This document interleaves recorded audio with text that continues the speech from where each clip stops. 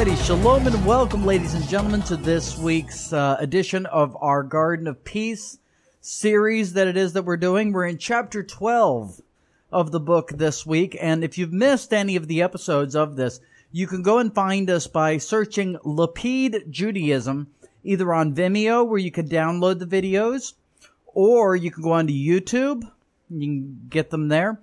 Or one of the things that we highly encourage is for you to subscribe to either the audio or the video version of these teachings on iTunes. Go and open up your podcast app and just search Brutal Planet, and you'll be able to subscribe right there. And you can also get all 2,000 plus of my teachings in video and MP3 form also on over at lapidjudaism.com.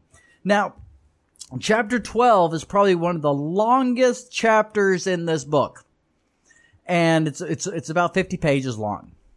Now, the thing is that usually we do these teachings live. We decided to do this one pre-recorded because we didn't want to get off track, considering that there's so much stuff to cover within this chapter here. So we pre-recorded this and are putting it up excuse me, on all of the platforms here on demand, as opposed to doing it live. So that's the reason why it is that we're not doing this teaching live here today, because I didn't want to get sidetracked and there's so much to cover. Now, one of the things that I can say about chapter 12, which is entitled The Garden of Eden, within Rabbi Shalom Arush's book, The Garden of Peace, A Marital Guide for Men, is that in many ways it's kind of a Cliff Notes version of all of the chapters that we've already discussed, chapters 1 through 11. And so many of these things are going to be reiterated. So if you're a new listener to this series, one of the things about it is you'll be getting the Cliff Notes versions, but I very much, would ask that you go through each of the parts of this series, starting with the very first episode, which is the most important mitzvah, and start over there, because we're not going to be reiterating too much of some of the things that it is that you should already know if you're up to this 12th episode, okay? We think that, if you've gotten this far, then you should have a little bit of a grasp of some of the things of which it is that we're talking about, that we shouldn't need to have to reiterate and redefine and rediscuss over again, but we're going to look at it in a much more condensed form. And this entire chapter is about how to go and create your home and your marriage into essentially the Garden of Eden before it is we have the fall of man. And so we are going to start out here on page 257, which starts out chapter 12 under the heading Difficult Time. This is what Rabbi Shalom Arush says here. There are times when severe judgment weakens a person's spiritual strength to cope with day-to-day life. Examples of this are illness, debts, problems at work, or arguments and friction with other people. These are times when a spouse must have extra patience to be even more helpful and supportive. Trying times test the couple's dedication to one another and their emunah. The one experiencing the difficulties is tested to see if he or she believes that everything is for the good, and if they will strengthen themselves with joy, emunah, prayer, and repentance. Their partner is tested to see if they will act with kindness, mercy, and extra patience. The times when a woman is ritually impure or pregnant are periods of special difficulty. Another very stressful period for a woman is the time in between marriage and the bearing of her first child. The longer it takes, the more distressed she becomes. When by our matriarch, Rachel, who said to Jacob, "Give me children, and if not, I am dead," as we see in the book of Bereshit, or Genesis, chapter 30, verse 1. Nachmanides explains that she hoped that Jacob, out of his love for her, would fast and wear sackcloth and ashes and pray at great lengths that she merit having children, so that she shouldn't die in her sorrow. Now, before we continue on here, one of the things that we ultimately end up saying is that we see that many of the things that it is that we have to deal with on a day-to-day basis, by the way that it is that we handle it, can either maintain shalom bayis, cause shalom bayis to grow, thus causing a person to go and increase in emunah, and to increase in the fulfillment of mitzvahs, and to increase in the fruit that is brought about from that of a person's marriage. Or it can cause all of those things to crumble in the way that it is that we respond to some of the things that affect each and every single one of us on the outside world. But we see that in many ways that we have to handle it much differently as a married person than a single person would. Because a married person, these things affect the entire household. They affect the wife. They affect the children. They affect everything that is a part of a cohesive unit. And in many ways, if it is that we respond negatively, it almost becomes like a cancer.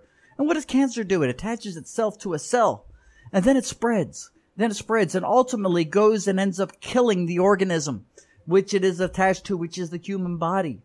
And so we have to think about our response to certain things, that are a part of the outside world that become a part of our home, become a part of the bayit, and how it is that it affects the other individuals within that of the home. We have to take this into great consideration. In such a situation, a husband must give extra attention to his wife, join her in her suffering, encourage her, strengthen her, and pray long and hard for her. Elkanah, the father of the prophet Shmuel, was a perfect example of this. While his wife had barren, he comforted her, saying, "Aren't I better to you than 10 sons?" As we see in the book of Shmuel, or Samuel, chapter 1, or 1 Samuel, chapter 1, verse 8. And Rashi explains in terms of this passage, "I give you more love than I give the 10 sons that Peninnah also bore me." And Metzudat David explains, "I love you the same, that you've given me 10 sons.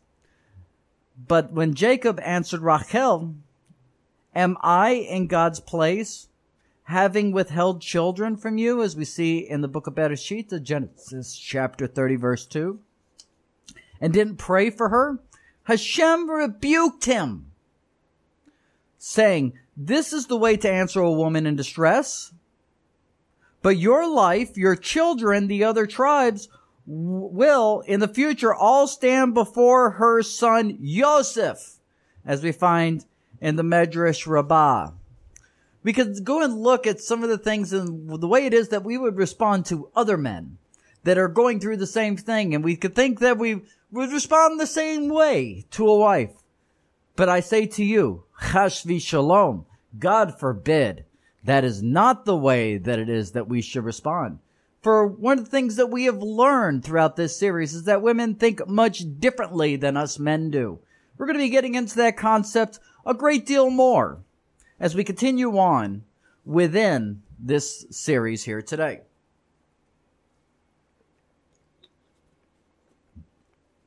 The following is a good tip for preventing arguments. Whenever you want to ask something of your spouse, first look and see if she is currently busy, because interrupting her will cause some friction. A wife should not ask her husband for help when he is in a hurry to leave. A husband shouldn't ask his wife to prepare him some food while she is busy feeding the children. Only ask for things at an appropriate time. And this entire idea goes into the idea of one thing that we have a huge problem with in today's society. We're very much in a kind of a me society, that I am the only one who really matters. It is not the others, that it is that I work with. It's not that they matter. It's not, the individual with whom it is that I am required to give tzedakah to. It's not him that matters. And Chas Shalom, we are in a bad place if we come into the bayis, into the home, and we go and we have, go and ask a wife. We go and we say to her, "Hey, I know you're busy with all this stuff, but hey, look at me. Look at me. Look at my wants. Look at my needs. I'm number one here. Don't be Jackie Gleason, ladies and gentlemen. King of the castle, Lord of the manor." This is not the way that us men should act. Never. Under any sort of circumstance. Don't start a conversation with your spouse when he or she is in a rush to get out. You may want to talk for a while, but your partner, feeling pressured to leave, is likely to get angry for being delayed. Leave it for another time when he or she has more time. We get more deeply into this here a little bit later on. Now, many of the individuals who come to me and they want to know about some counseling for that of their upcoming nuptials. One of the things that I always end up doing is I go and I order them a copy of this book for the husband, for the soon-to-be husband. I also order a copy of this for the soon-to-be wife as well. And I say, this is the best training that you could ever have. And I'll go over these things with them in the office and all of these other things, or over the phone or what have you, and help them along the way in their counseling.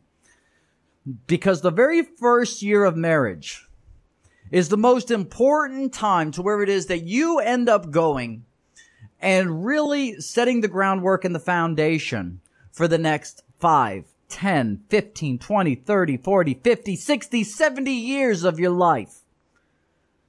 And Rabbi Shalom Arush goes into this premise as well. He says this, the Torah commands us, when a man takes a new wife, he shall not go to war. Neither shall he be charged with anything, that he should be free for his house for 1 year, and shall cheer his wife that he has taken. We find this in the book of Devarim, the book of Deuteronomy, chapter 24, verse 5. These chapters within Deuteronomy or Devarim deal a great deal with the mitzvos of marriage, starting at chapter 21, by the way. The first year of marriage is a foundation upon the couple's entire married life. It is built because everything goes according to the beginning. Therefore, the Torah commands that a newly married man be free for his house for the entire year to cheer his new wife. This is the time for which a couple to forge a spiritual and loving bond with one another.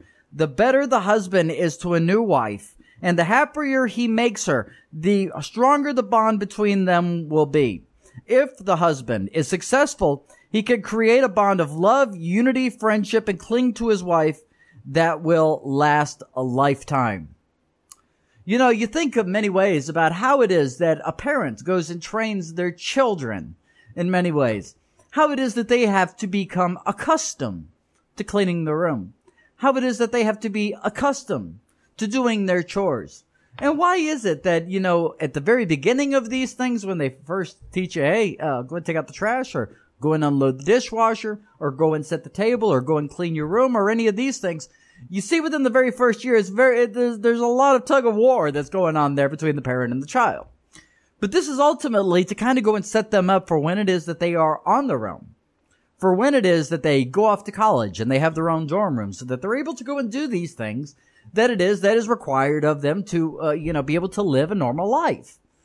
And so in many ways, there is a programming of the mind that takes place very much within the first year of marriage that will kind of cause this to become a part of a person's training that it will make them become everything that they are supposed to be for the next 70 some years. Rabbi Shalom Arush goes on here. He says, even a learned man with good character traits must learn what makes women happy and what upsets them. If he is to succeed in the first year of marriage, Rabbi Ben Zion Abba Shaul of blessed memory writes, there are young men who right after the wedding realize that their wives are not behaving as they would like them to, and think it correct to bombard them with new wives and all ethical teachings that they heard and learned from their yeshiva. This is not the way. One of the things that we ultimately end up seeing that causes a great deal of friction within that of the Messianic and the Hebrew roots world is that when people end up getting married, one of the things that we ultimately end up seeing is that there is a zealousness for Hashem. A zealousness for Hashem is a great thing. It's a wonderful thing. It is, something that is the glue to the marriage by having Hashem at the head and in between the man and the wife as they dance together through this thing called life. Together as one unit, we see Hashem has to guide them. But in many ways, one of the things that we ultimately end up lacking in many ways is this sense of understanding, being able to see things. Shev'im panim haTorah, realizing that the Torah has 70 faces. One of the things that ultimately is the detriment to marital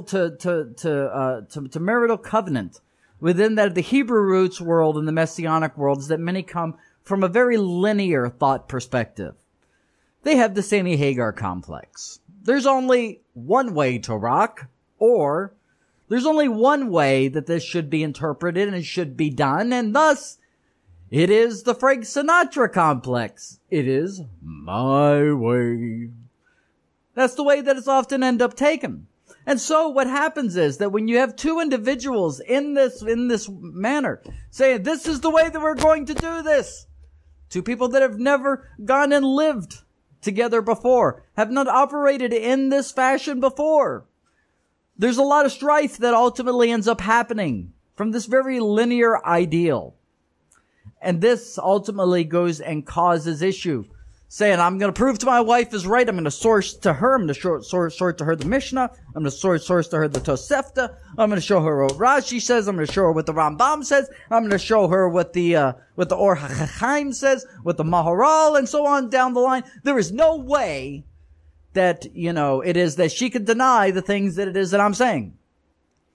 We find this on social media rather often. Everybody wants to be right.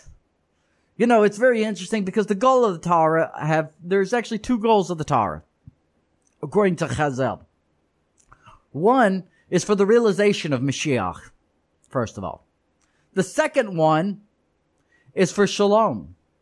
For a person who is able to maintain Shalom, according to the two most important mitzvahs, to love Hashem your God with all your mind, heart, soul, and strength, and love your neighbor as yourself, is important. It's all built upon the foundation of the premise of Shalom and Simcha.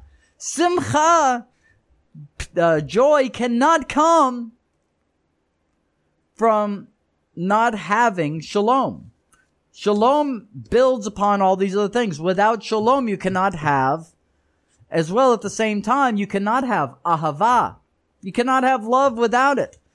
So one of the goals is to always, under any circumstance, to maintain Shalom, whether it be Shalom Bayis, peace in the home, marital bliss, or whether it is that you are at your job, whether it is that you are amongst other believers in the congregation. Doesn't matter where it is that you are, your number one goal at all times should be Shalom. And this should be something that we've ultimately ended up understanding by the concept that we have gone over in this series about how it is that the man is a mirror reflection of his wife. How it is that he is seen by the outside world affects the way that it is that she is seen. And it's something to be very diligent. If you truly love your wife, then first of all, you're going to want to see her in the best light, her to be seen in the best light possible. And so therefore, Shalom has to be kept not only with the outside world, but ultimately with her as well, because it affects her honor. It affects her vitality. It affects all of these things. In the first year, a couple should not host many guests, because they should certainly not entertain other young couples, because this always leads to comparison between the husbands and the wives. Something that can seriously disturb their fragile relationship. Yeah, this fragile relationship, first year of wife, that's like, the best year, people will say. That's the best year. What do you mean? Because of the fact that, first of all, there is not much chokmah, wisdom, that is only shared between the two of you, that is specified between the two of you in the way that you relate to one another. In that first year. That is something that comes over time. That's something that has to be built upon. It takes some time. So what happens is, there is this constant comparison. Well, are we, better fit than they are? Are they better fit than us? I'm kind of jealous of, the way that it is that she looks at him. I'm kind of jealous of the way that he looks at her. I'm kind of jealous in the way that it is that they seem to be so in sync. And all this stuff. And what happens is, this then gets into the complexities of how it is that the man and wife go and see their relationship when they're having to be compared to another couple. And so therefore, that's something that they have to build up themselves. They have to have that confidence within one another. The first year of marriage, oftentimes, people say is, marital bliss at its highest, but still it's also very fragile at the same time. Because, again, that chokmah is not quite there yet. The foundation is not fully built. It's almost like you got that wet concrete, and you know that it's going to harden, it's going to stiffen, it's going to become a very good foundation. But it's going to take some time for that foundation to become hard, to become solid, to be something that can support the weight that is put upon it. Very important.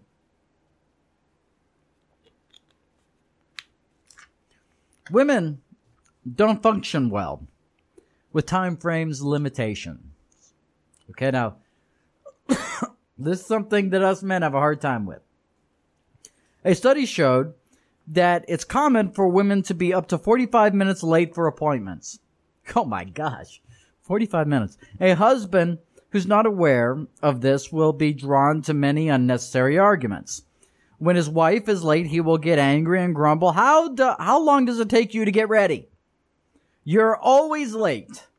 But when a husband understands that this is simply her nature, he makes sure to always fix the earlier time for his wife. A man can freshen up in in next to no time. A woman needs much longer. A husband mustn't complain about how long it takes his wife to get ready.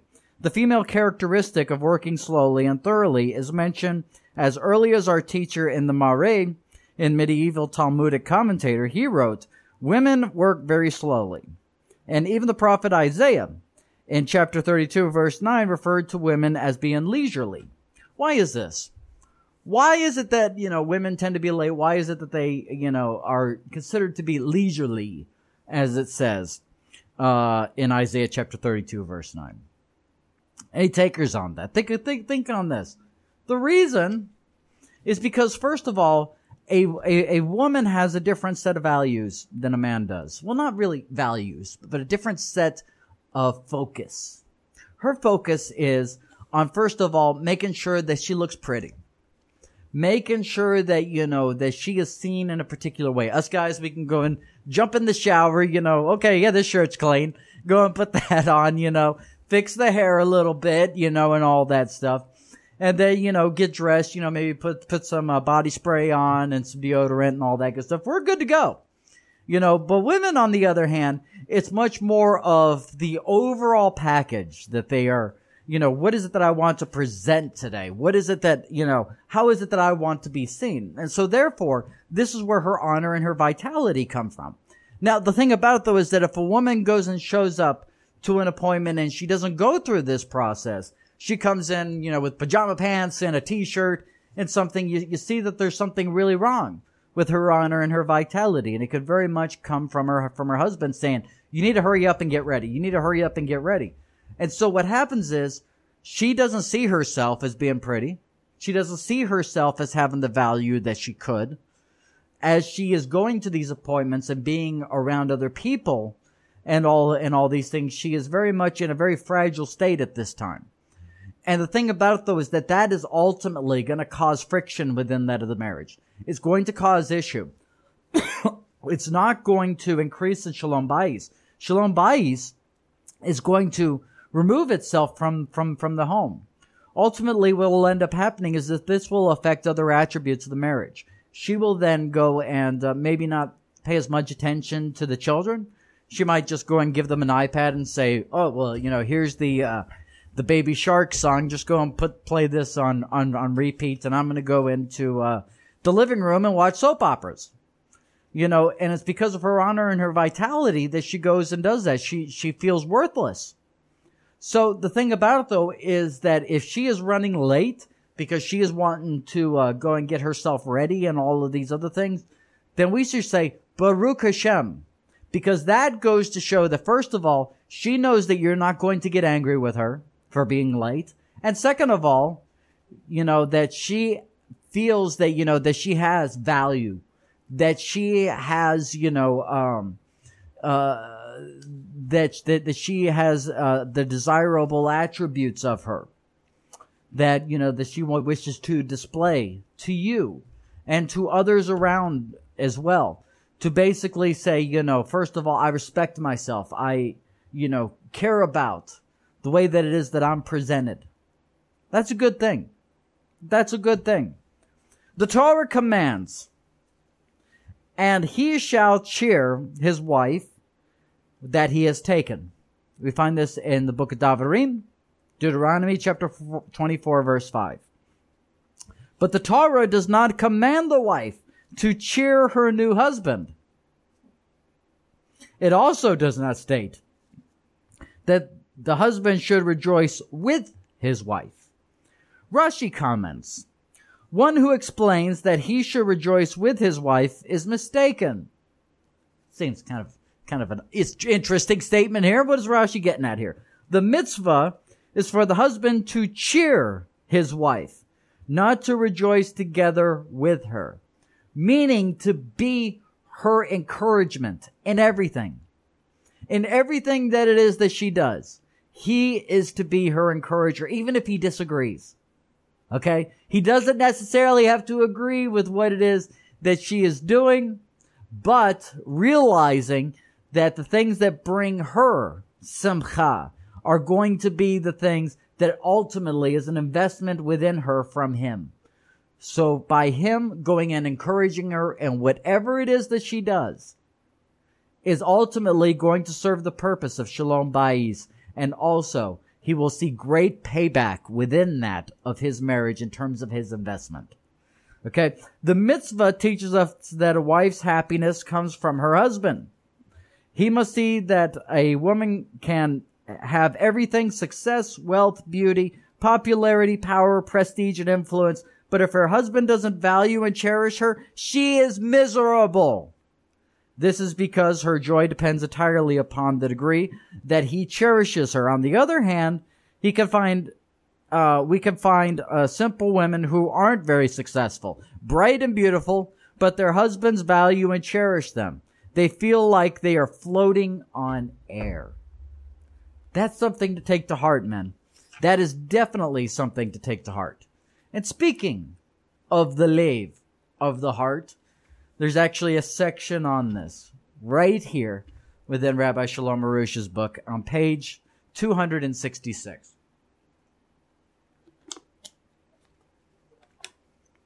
Rabbi Arush says this: Hashem wants the heart. And we see this, by the way, just to kind of deviate away from this for a second.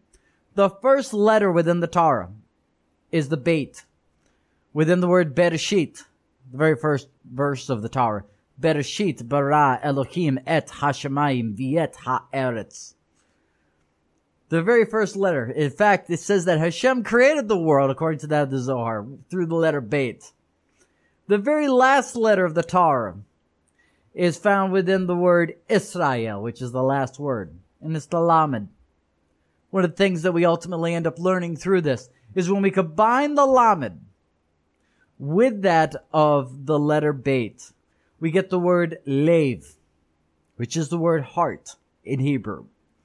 Thus, going and showing us that the entire fulfillment of mitzvahs of the Torah does not come from the hands, does not come from going and doing this, putting on the zitziot, wearing the kippah, putting on the tefillin, going and putting the mezuzah on the door, eating kosher, going and doing the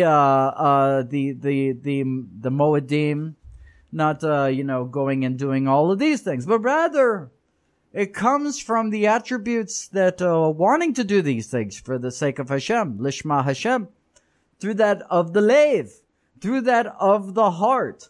This is why Paul goes into great detail, going and differentiating the letter of the law, of the Torah, and that of the spirit of the Torah, and how it is that at times the guf, or the basar, the body, the flesh of a person, can be against that of the nature of the lev, of the heart.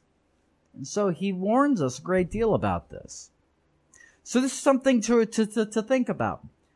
All of mitzvahs have to be done and fulfilled, lishma Hashem, for the sake of Hashem, have to be done through shalom, simcha, and ahava. Cannot be done for the reason of, it just says to do it, so I'm going to do it. It's not about that. It's about doing it not for one's own sake or for the sake of the Torah itself, but rather lishma Hashem, through simcha, through ahava, and through that of shalom. And so therefore, when things are fulfilled to that of doing your marital obligation, which indeed is Torah law, when it is that you go and sign the ketubah, first of all, it has to be done for the sake of the other person. It has to be done wholeheartedly through that of the lev. That is so important. Rabbi Shalom Arush says this: Hashem wants the lev. He wants the heart. The value of every act of serving Hashem depends entirely on how much one's heart went into it. It also says, give my son your heart to me, as it says in the book of Mishlei, or Proverbs, chapter 23, verse 26. Likewise, when it comes to the mitzvot between man and his fellow man, the main thing is the heart. Rabbi Yochanan ben Zakkai said that to his students, go out and discern a good way for a man to cleave to. Rabbi Eliezer, just hit the microphone there, a good ayin, a good eye. Rabbi Yehoshua said, a good friend. Rabbi Yossi said, a good neighbor. Rabbi Shimon said, one who considers the outcome of a deed. Lastly, Rabbi Eliezer ben Aruch says, a good heart. Rabbi Yochanan said to them, I prefer the words of Rabbi Eliezer ben Aruch to yours because the words are included in his. That's beautiful, isn't it? Rashi explains, because everything depends upon the heart. We find this in Pirkei Avot, chapter 2, verse 9. It's an amazing chapter of Pirkei Avot. I encourage you guys to read it and study more upon it. According to a good heart, or acquiring a good heart, takes work. You don't just necessarily have it, you got to work towards it. Every measure that a husband gives to his wife should be with his heart. He should strive towards feeling that his wife is a part of himself. I love this story here. I love this story. Rabbi Aryeh Levine, of blessed memory, once accompanied his wife to the doctor. He said to him, my foot hurts. The doctor asked him, which foot? He answered, our foot. The doctor asked him to point to which one, and Rabbi Aryeh pointed to his wife's foot. The doctor asked him, why don't you just say that your wife's foot was hurting? Rabbi Aryeh explained, when my wife's foot hurt, my foot also hurts.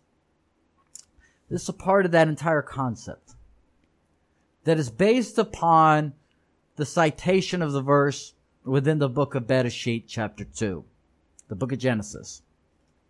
It says that man and wife are to come together and become echad. They are to become one. They are to become conjoined. First of all, we learned and talked about several times in this series about how it is that Hava was made from the rib of Adam Harishon. How it is that she is a part of him that is no longer physically attached to that of his body. You know, when my late fiance was, getting ready to pass away from cancer, she says something that was just so amazing and so prolific to me. She said, when Hashem had put the breath of life, the Nishmat Chaim, within you, I feel like that he put the rest of the breath within me. That was just something that was so profound and so poetic in many ways. But even though many people can look back at that and say, well, that sounds kind of sappy, the thing about it, though, is that to us it very much made sense. There were times where it is that when she would not be feeling well from the things dealing with chemo and all those things, I would end up feeling her sickness.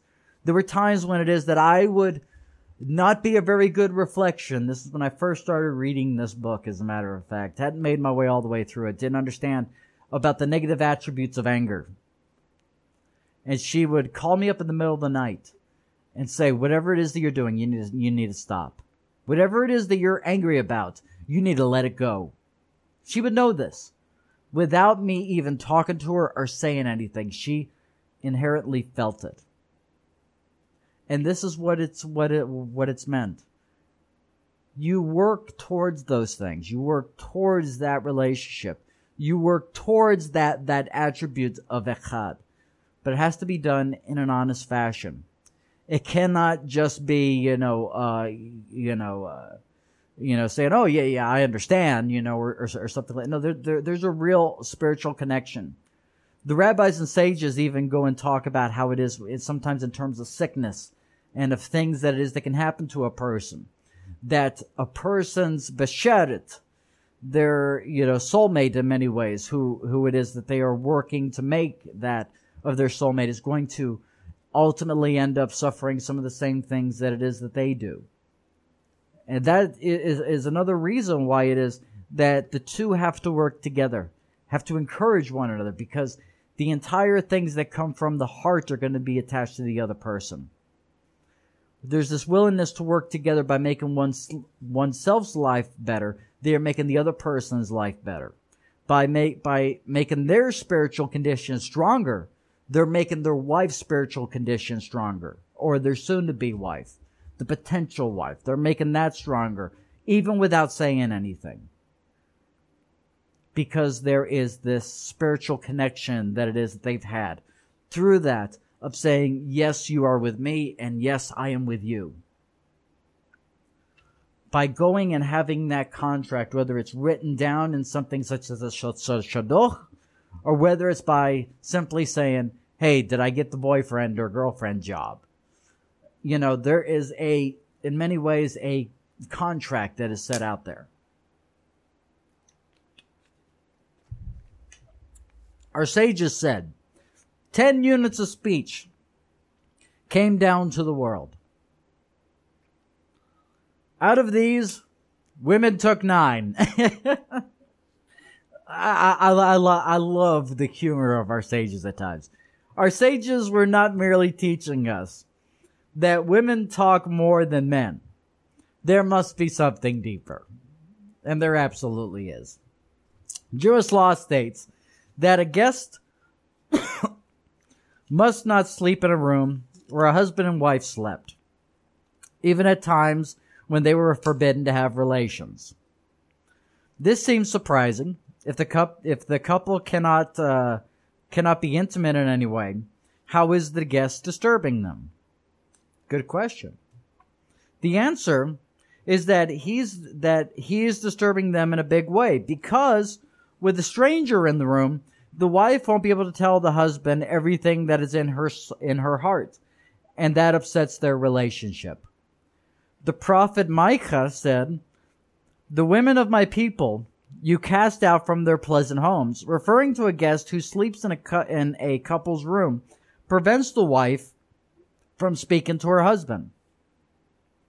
This is the equivalent to casting her out of her pleasant home.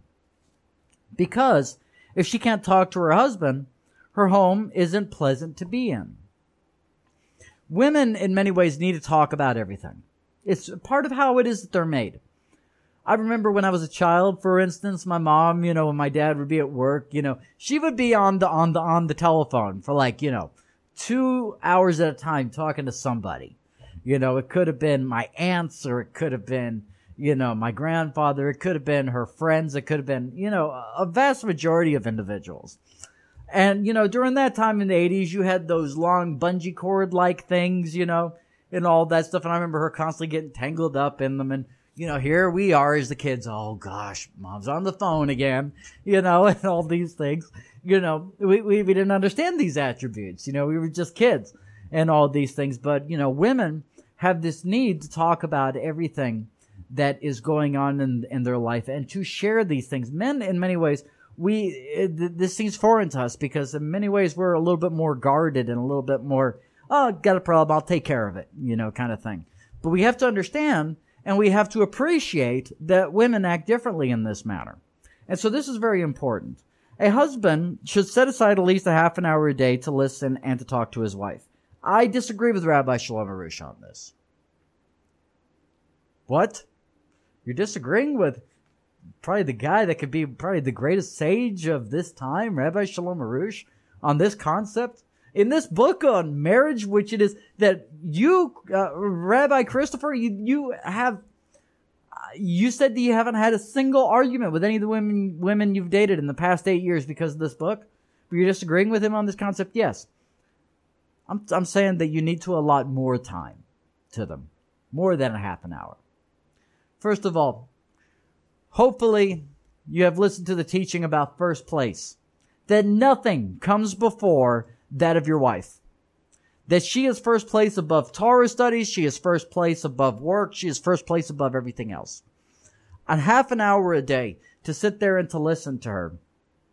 I would say that at least needs to be doubled of part of where you turn off your phone, you turn off the iPads and social media and all these things. I'm telling you, social media and technology today is the thing that is destroying many people's lives and most importantly, their marriages today. Because you can go to a restaurant now and think of all the families that you see sitting together and they're all just kind of sitting there, not even talking to one another. They're texting and they're Facebooking and Instagramming and, Snapchatting and all of these things. This is where, people don't connect anymore. And this is a scary thing.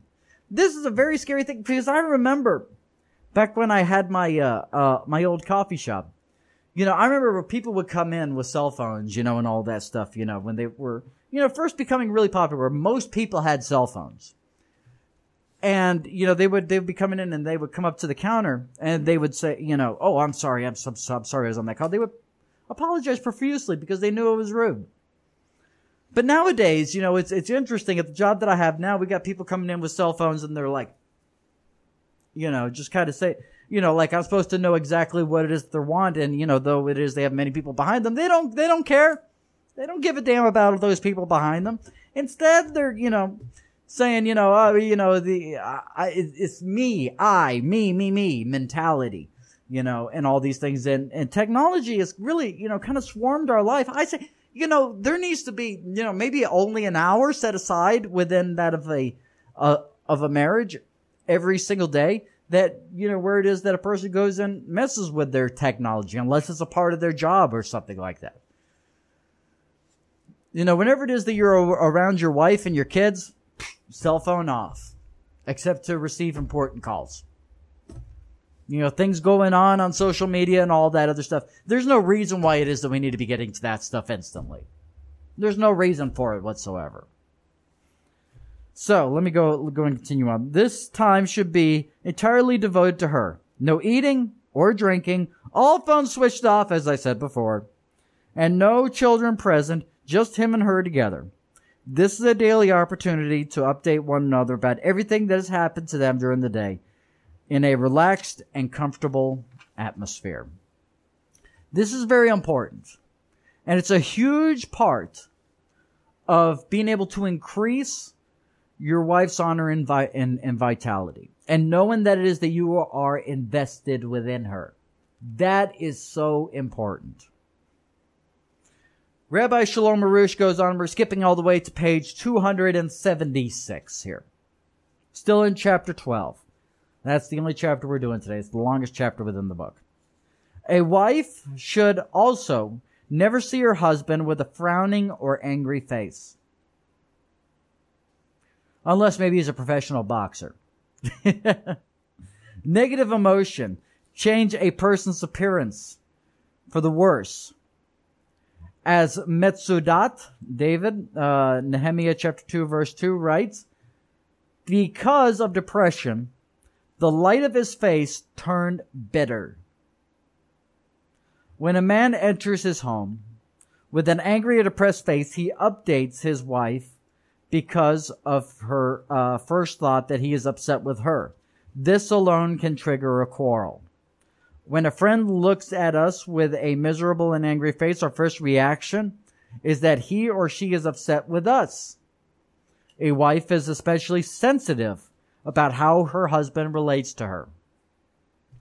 This is very true. I mentioned the boxer as a joke, and all that stuff.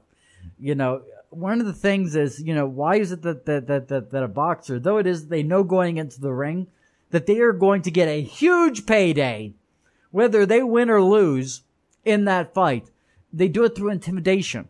It's that need for intimidation. It's very interesting that we've become this society now.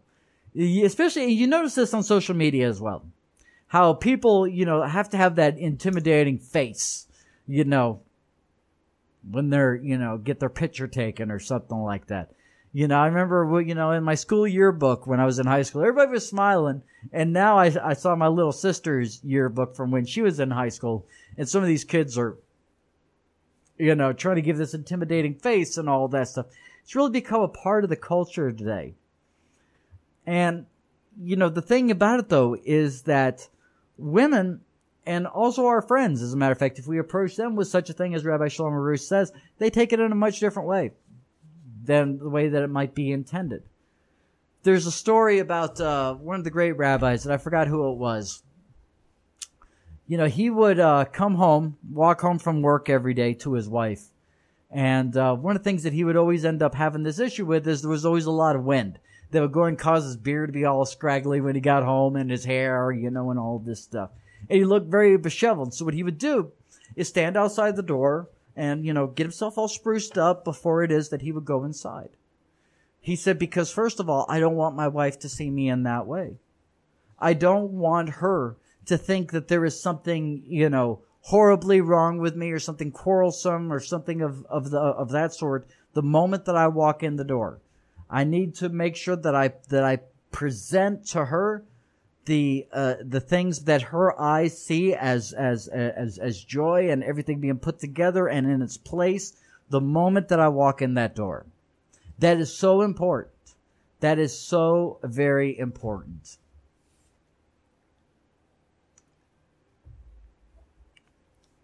The Sefer Haridim writes, when a person sees a friend's animal collapsed under its burden, he must help him. If he doesn't, he transgresses the negative commandment of you shall not see your brother's donkey or his ox fallen by the way and hide yourself from them, as we find in the book of Devarim or Deuteronomy chapter 22 verse 4. When a fellow human's donkey has fallen under its burden, there is an obligation to help it. So too, when a fellow human himself has fallen under his burden, he must certainly do everything to help him. This means that if the husband sees that his wife is being bowed down by the weight of the household chores, he has a Torah obligation to help her. He has more of an obligation to help her than anything else, because she is considered his own flesh. And the prophet Isaiah said, do not ignore your own flesh, in Isaiah chapter 58 verse 7. One of the things that we've gotten so used to in this society today is that us men get home from work and we say to ourselves, okay, we've been at work all day. She's been here at home doing the chores and all that stuff. Everything should be in order. And now I can go and sit on my Barca lounger, maybe go and crack open a Corona, and just go and wait for dinner. This is kind of like the Archie Bunker kind of thing, is it not?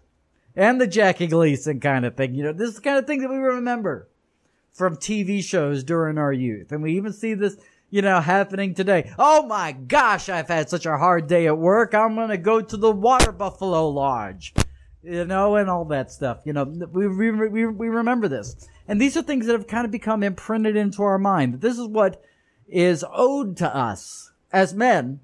But the reality couldn't be further from the truth. The fact is that when we talked about how it is that we have to learn gratitude, think about and write down all the things that it is that your wife does every single day for you, that it is that you take for granted, whether it's laundry, cooking, raising the children, all of these things. Think of and write all of those things down. you find out that she works much harder than it is that you do, sir. That's the reality. And so the thing about it, though, is that the core obligation of us men is to first of all provide for her every want and need. Everything. This is why it is that Rabbi Shalom Arush goes into the attribute of laziness. Talks about the couch potato husband. Here's what he says about the couch potato husband. The couch potato husband can't possibly have a healthy relationship with his wife. Being around the house all the time, he gets in her way and frequently remarks about whatever she is doing. This upsets her. Arguments and fights ensue, and the peace between them is lost. But when he's out all day, they have space from one another to look forward to seeing each other every day and again in the evening. Now, the thing about it, though, is that I understand that we have individuals, who are watching this, and I know individuals who are disabled, who are who aren't able to work, and sadly they have to rely upon their wife for income or, disability checks and all that stuff. I understand this is a reality. But the thing about it, though, is that, first of all, us men, have a responsibility. Okay? Now, I hope nobody thinks that I'm picking on any person, I'm not picking on anybody here. But first of all, we could become very lazy if this is the case.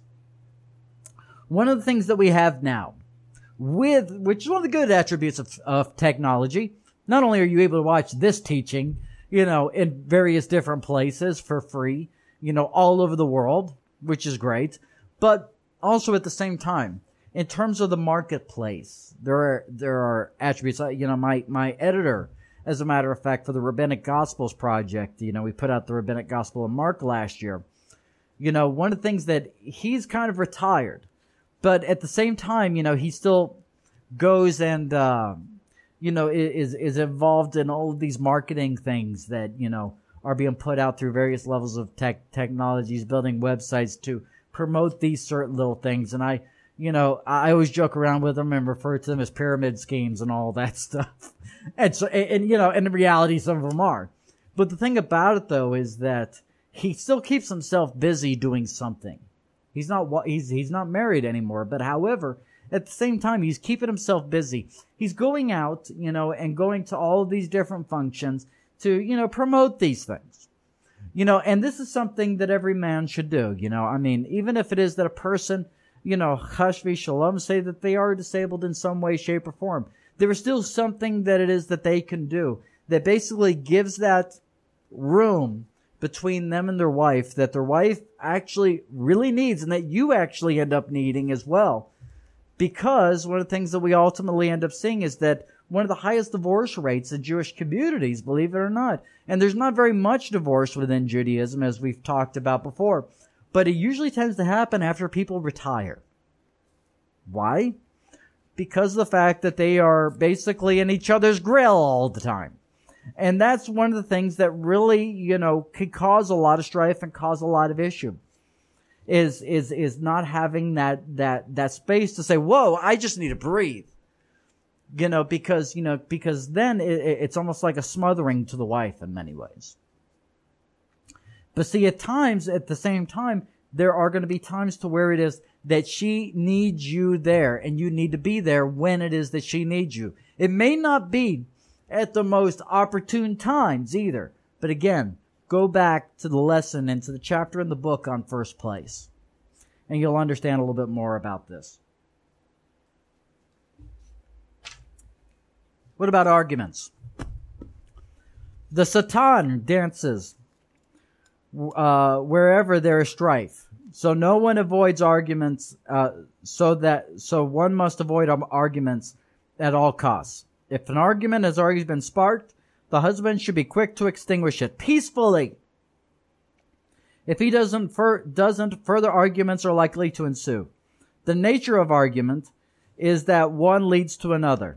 The Shalah writes that at the beginning it says, and there was an argument between the shepherds of Abraham's flock and the shepherds of the herds of Lot. But when Avraham Avinu spoke with that of Lot, he said, let there be not strife between me and you. He said strife in the feminine tense. Ooh. Very interesting. In the Hebrew, it actually uses the feminine tense, rather than argument in the masculine sense. Why did he do this? Abraham was saying to Lot, the argument that began between the shepherds, let it stay as one argument and not give birth to further ones, like a woman who gives birth. When a husband becomes entrenched in arguments and refuses to concede his position, he transgresses what it says in the Torah. Don't be like Korach in the congregation. Guys, let me tell you something. One of the things that our egos thrive on, and the ego is something that we really have to get under control, that is a major part of the Yetzer Hara, is by wanting to be right. At all times, we want to be right. The thing about it, though, is sometimes it's not about being right. It's about shalom. And if we follow that, instead of saying, am I being perceived as being the smartest? Am I being perceived as being the guy to go to on everything, to up my ego? The question then becomes, are we fulfilling mitzvahs correctly? Chas v'shalom. No, we're not. Not at all. The book of Proverbs says, in chapter 16, verse 2, all the ways of man are pure in his own eyes. Think on that. Let me read that again. All the ways of man are pure in his own eyes. A person thinks that what he does and thinks is correct. This is natural. In every difference of opinion, if one side feels that he is right, the other side is wrong.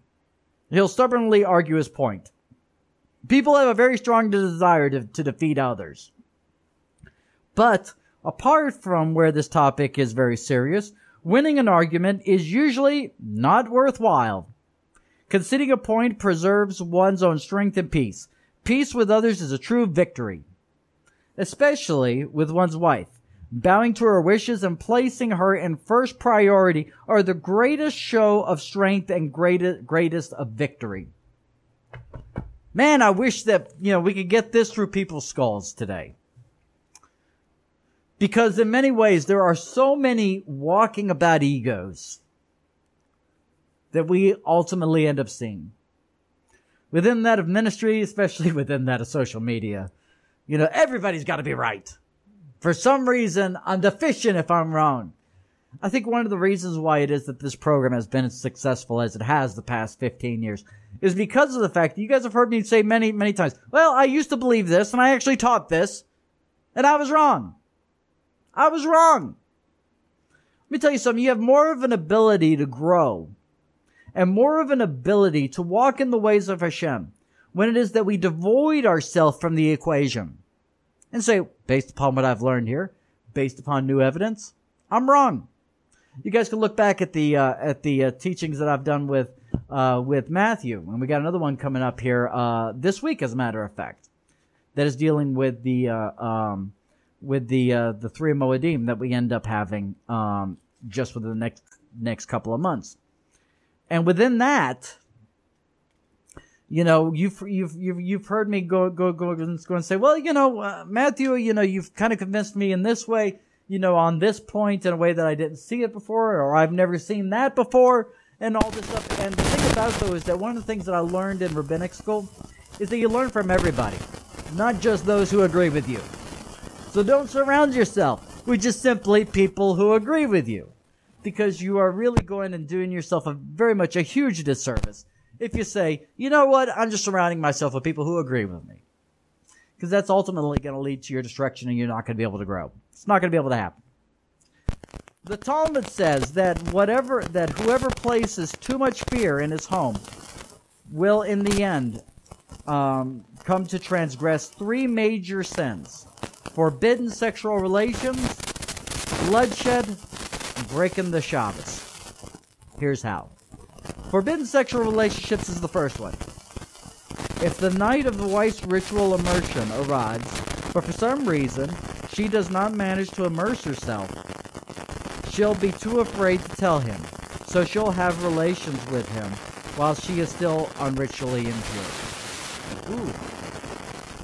Think on that. That actually plays into, forbidden sexual relations. The second, bloodshed. She may run away out of fear of him due to her emotional distress, and it will end up becoming a fatal situation. Think of how many individuals that have, ran from a situation in the home because of anger. Because of the anger that was given towards a person's wife. And how it is that there were detrimental effects. And it's not always doesn't deal with, a quick, form of bloodshed. Sometimes it could be something very slow that takes time, progresses, such as drugs and all of these things. Trying to numb the pain. Transgression of the Shabbos is the third one. If a wife forgets to kindle the Shabbat hot plate before nightfall, her fear of his rejection will lead her to turn it on after the Shabbos has commenced, and he will eat food that has been cooked on the Shabbos. Now, I somewhat disagree with this one in terms of that being the thing that would be broken. And here's the reason why. We don't see anywhere from Chazal under the 39 prohibition that cooking is one of the prohibitions of the Shabbos. I was never taught this. Rabbi Nachman or Rabbi Shalom Arush is from Breslov, which is where it is that I was taught. I don't see that anywhere in the writings of Rabbi Shalom Arush, though I have not written, or not Rabbi Shalom Arush, Rabbi Nachman of Breslov. I have not read that from any of Rabbi Nachman's halakha. Doesn't mean it doesn't exist, but I have not been taught that. I have not been taught to focus in on that or any of the others. I could be wrong. Again, another one of those points. I could be wrong. So, I'm going to hold on to that. A man must never insult his wife or strike her. Absolutely. Absolutely. He must never do as such. God forbid.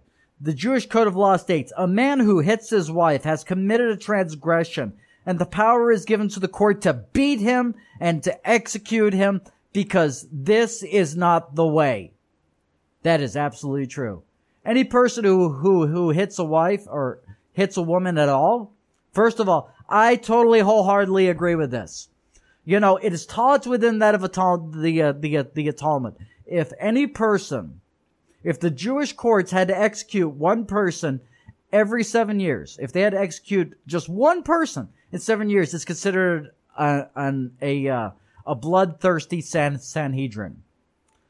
The thing about it, though, is that first of all, I would say that any person that hits a woman is not human at all.